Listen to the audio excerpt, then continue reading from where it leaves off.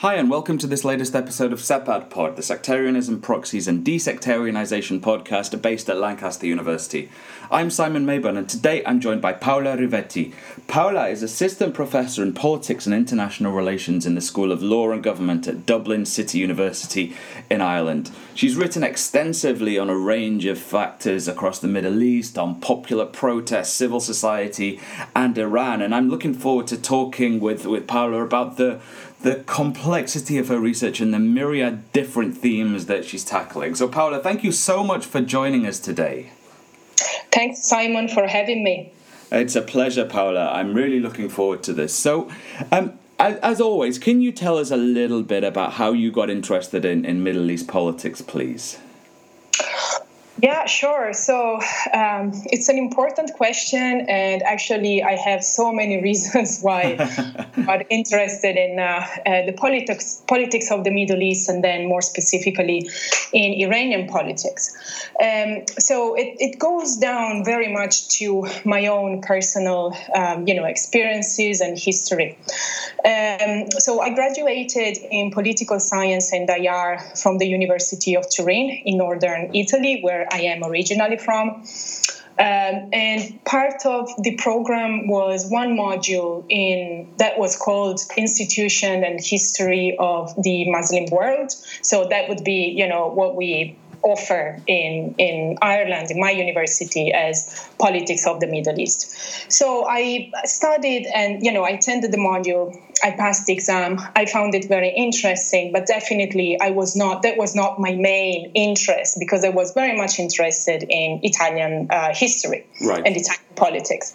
So, and that was probably 2003. So what happened the year after was that I went to the Netherlands, to the University of Leiden as an exchange student. And back then in Leiden, there was the ISIM, the Institute for the Study of Islam in the Modern World, was still up and running. I think the director was Asef Bayat. So definitely, a place of excellence for the study of Middle Eastern politics, and not only so was religious issues, Islam, and all sorts of other issues related to Middle East politics. So while I was a student in Leiden University, I remember I was studying for this very boring exam, which was history of the European integration. So I found it very, very boring.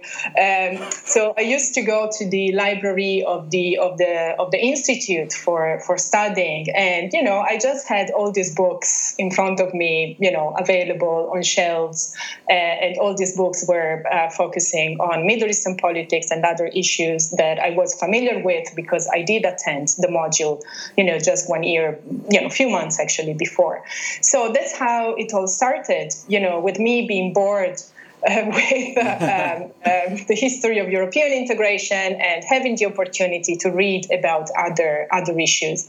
And, back then, one of the main concerns and interests of the scholars of the Middle East was this question of the compatibility between Islam and, democracy, human rights. And I was influenced by that, of course. So I was interested. I thought that was interesting. So that's how Iran, became interesting to me, because, in my mind, in my very naive mind of the time, my younger self thought that the Iranian institutional system and Iranian politics was so exciting, because you had these two elements of democracy and democratic institution, and partly, democratic institutional practices on the one side, but also Islamism, which I perceived as the opposite of democracy back then. Both of them being present in Iranian politics. So that's how I got interested. And after I finished my year as a student exchange student in Leiden University, and came back home in Turin, I decided to look for a job a job in the area of, international politics and international relations. And I was lucky enough to get a job in Milan. I was working for an online magazine that focused on conflicts. The name of the online magazine was Peace Reporter. It doesn't exist anymore today, but was also very important experience for me, because I could have access to all sorts of news agencies and news, and I could strengthen and cultivate my interest in Iranian politics. And then I decided to go for the first time in 2005 to Iran, and then I decided to write my MA dissertation on Iran. So that all, that's how it started. It all started. Fantastic. Can I ask, Paola, just before we delve into that trip to Iran back in 2005, why politics broadly? I mean, you said that you were interested in Italian history and politics, but why did you decide that politics was the thing for you? Well, I've always been, I think, a political person, and I've always been involved in different political initiatives, and university times, and even during high school, I was part of different student collectives and organizations. So I was very political in that sense, but I was also very young and very naive. So I knew that politics was something I was interested in. But I also took my university time and the opportunity I had to engage with scholarship and whatever political theory and philosophy and history and political science and so forth and so on, as a sort of journey to actually make my political analysis and therefore my political activism more, how can I say, refine it, making it more stronger in a theoretical sense. So, for instance, the reason why I went to the University of Leiden was that I wanted to write my MA dissertation, which is really a big deal in Italian universities. I wanted to write my dissertation about a Dutch historian, Awit Zinga, who was a medievalist, but who also was part of a generation of historians who during the 1920s, were looking with horror, basically, to the rise of what they perceived to be as a mass society. So Nazism and fascism on the one side, and on the other side, socialism. So they were this kind of elitist liberals. So they were really worried to see, the rise of this mass, this uneducated mass, poor masses, that were taking the central stage of national politics back then. So that, although I've never been a liberal myself, but that was important. That interest I had in, how political and intellectual elites may become elitist, that may think that a return or a use or a return of authoritarianism may actually be better than living in this mass society. For me, it was a way to to make my analysis stronger. So I think I was drawn to the study of politics and the study of history, but also political theory, because I really had very urgent and personal questions I wanted to find, an answer to. Sure, I can certainly understand those desires, and I think that's something that a number of us can relate to. Paola, let's go back to 2005, if I may. So we're moving from Leiden to Iran, jumping time and space here. But what are your reflections from that time? Because 2005 Iran is obviously very different to the Iran that we're witnessing today. What are your first... what are your memories of that time, and what were your first recollections of Iran when you got there? Well, you bring back, actually very happy memories for me, because 2005 was, in a way was a I can't say rosy, but was a happier moment for Iran in a very broad sense than, for instance, today, and was also very happy moment for me because I was, I wanted so much to see Iran. I wanted so much to go to Iran that for me was really, was really a turning point. Of course, I was very naive. Of course, there was a degree of Orientalism as well, and exotic fascination for Iran that I had definitely. And that, I have to be honest, went away with going back and forth to Iran. So I remember in 2005, I was totally fascinated. I spent 2 months in Iran. And I came back, and I remember I was, telling about Iran to my parents and my family, and I was totally enthusiastic, and I was overwhelmed basically by everything, by the places, by the people's attitude very kind attitude towards me. So I was really overwhelmed. But I went back on a yearly basis, also because I started my PhD, which also was on Iran, so I was going back and forth, and I have to say I didn't lose enthusiasm, but I definitely lost that sense of being overwhelmed. Okay, so I definitely acquired, critical distance. I definitely acquired a more, a more self-aware perspective on the place. But in 2005, it was very easy. What I remember is that it was extremely easy to connect with people. I was a master student from an unknown university in Italy, which is a country that is well known for all other reasons, going from ancient history to food. So what I'm trying to say is that I didn't have the backup of a big university, the name of a big university, or anything like that. But people were very happy to meet me and connect with me. I remember I had interviews with very well-known intellectuals, and it was very easy. People were really happy and available, even to somebody like myself. This has changed during the years. What I have seen during the years is that I have become more cautious, definitely, but also people have become, I think, more cautious, and it's, it has become more difficult to make contacts.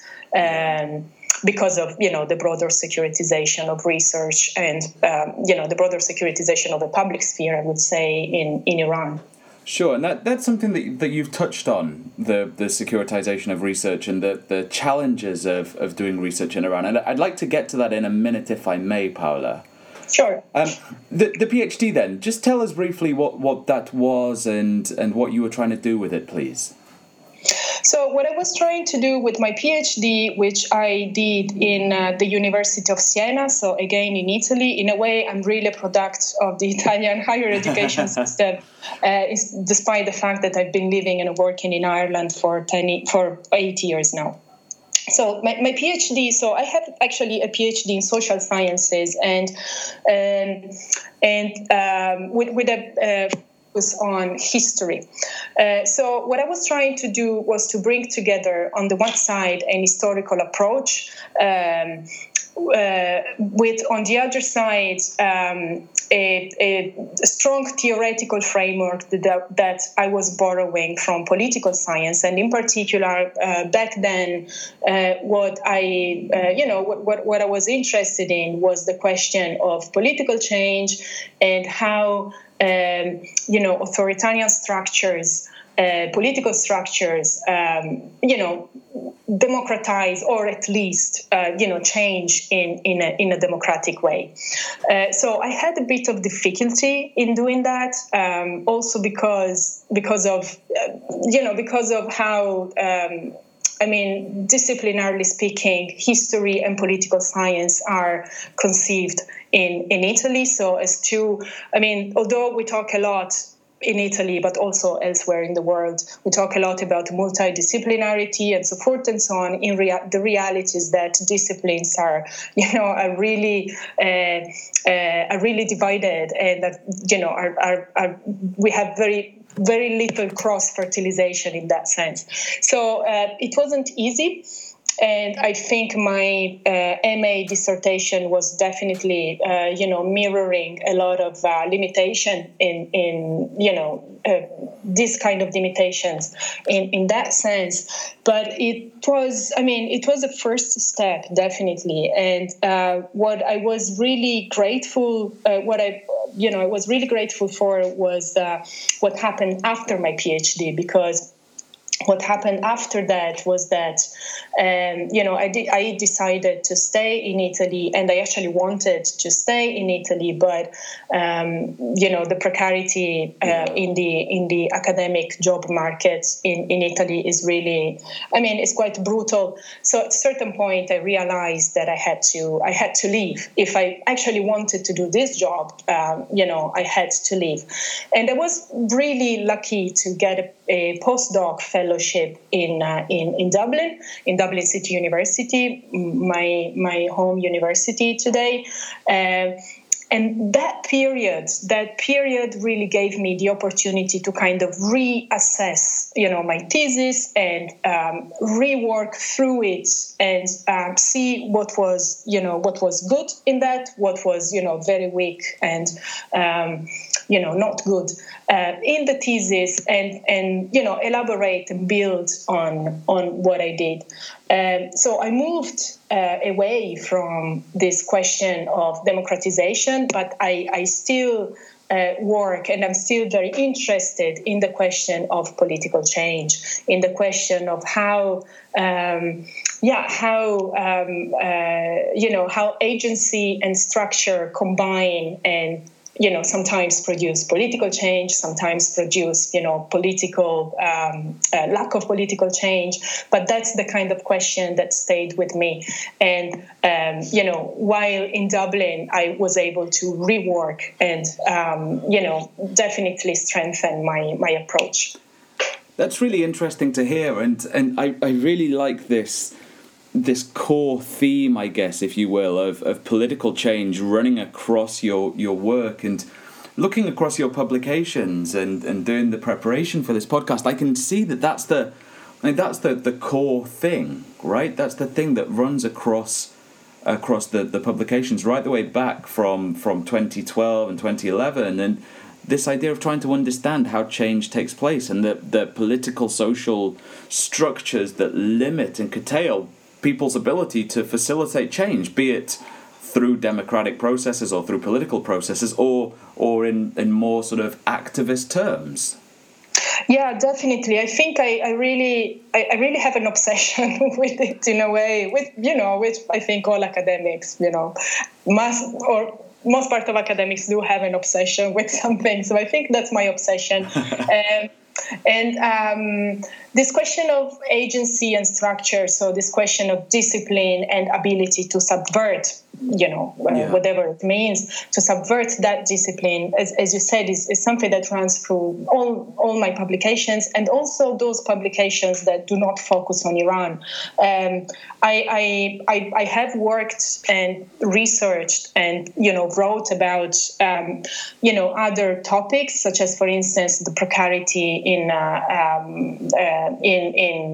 academic labor market, and also I have worked and not that extensively published, but I have published something on issues related to refugees and international migration, and that has always been my focus. So in a way, how do precarious researchers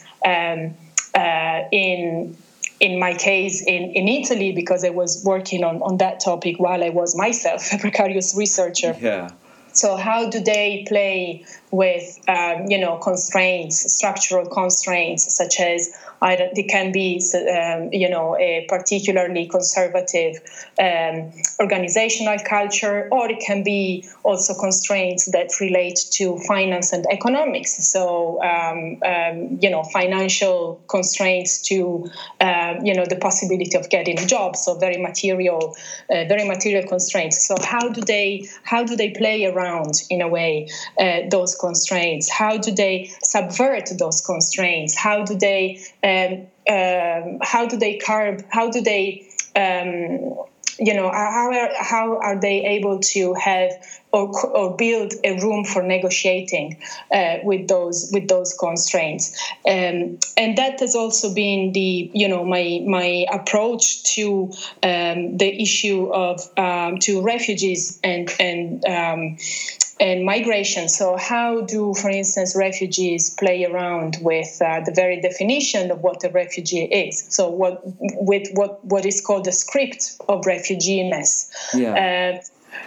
So that's definitely something I've tried to, to see through different perspectives, from social movements in Iran to precarious or the organizing of precarious researchers in Italy to how refugee claim agency and so forth and so on.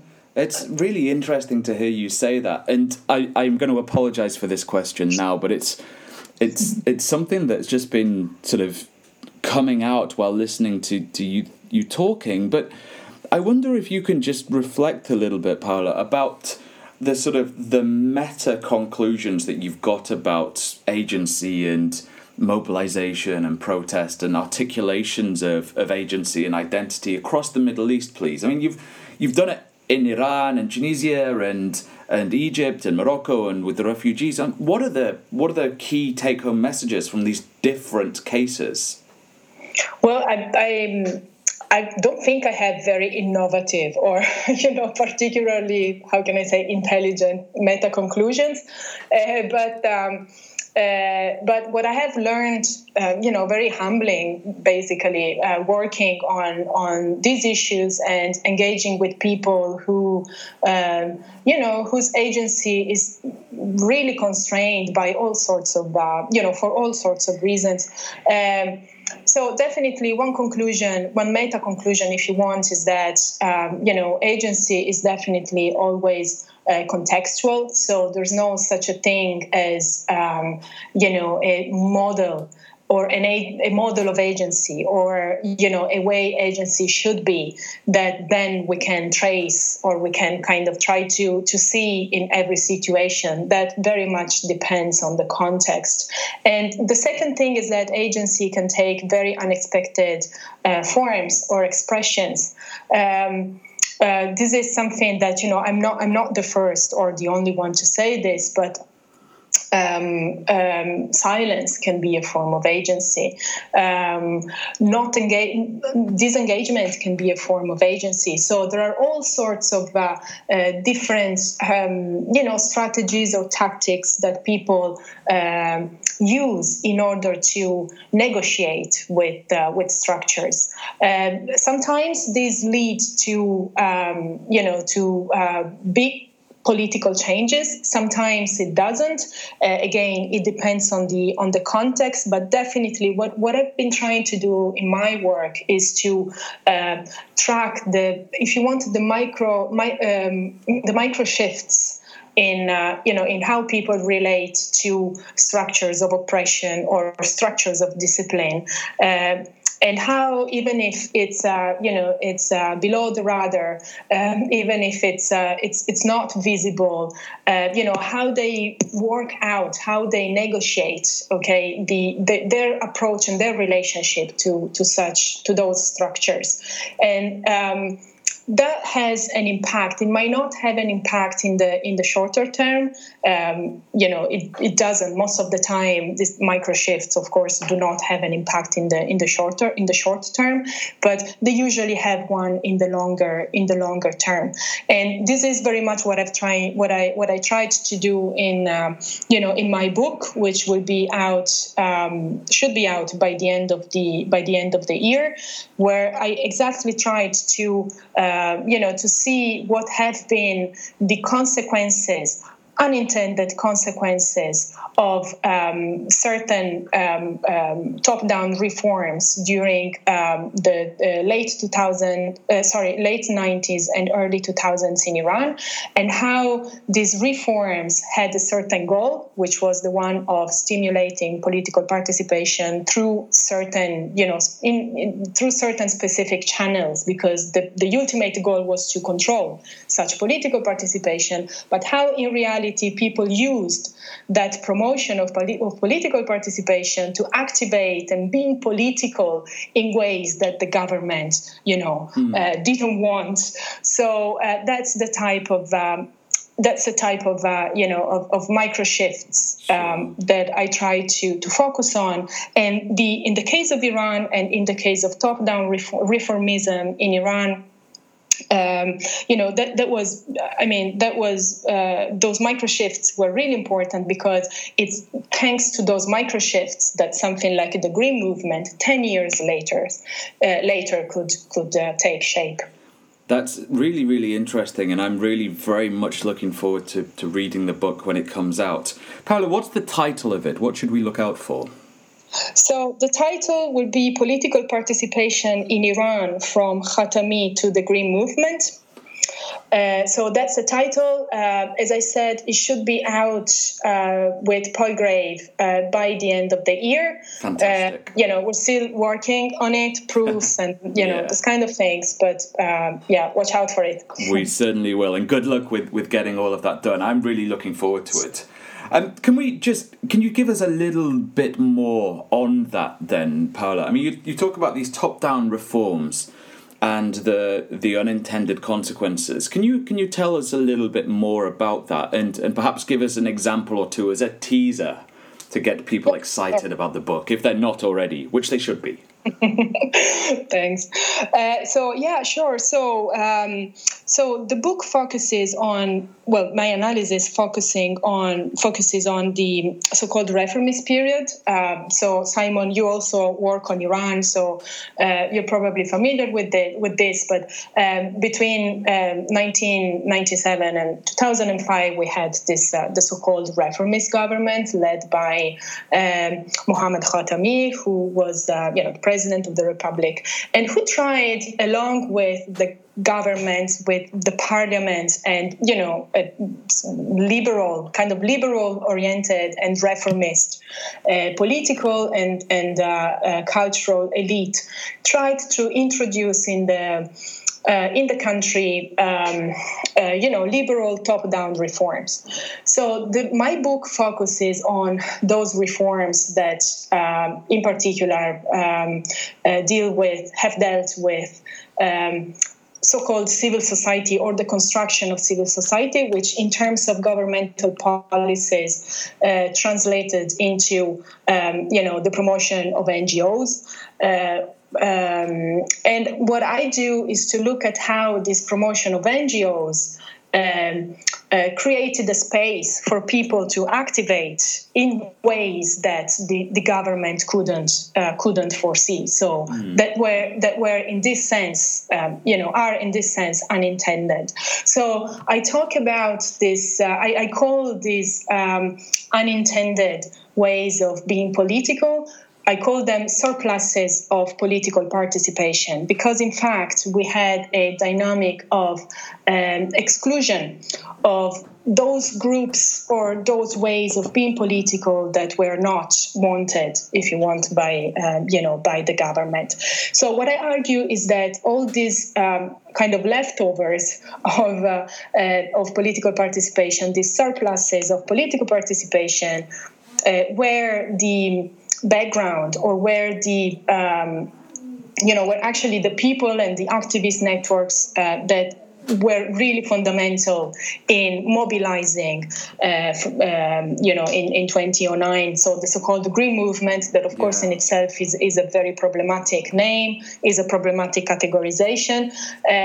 But what we usually call the Green Movement of Iran in 2009 was very much built on these leftovers from the reformist period. So empirically speaking, I have done a lot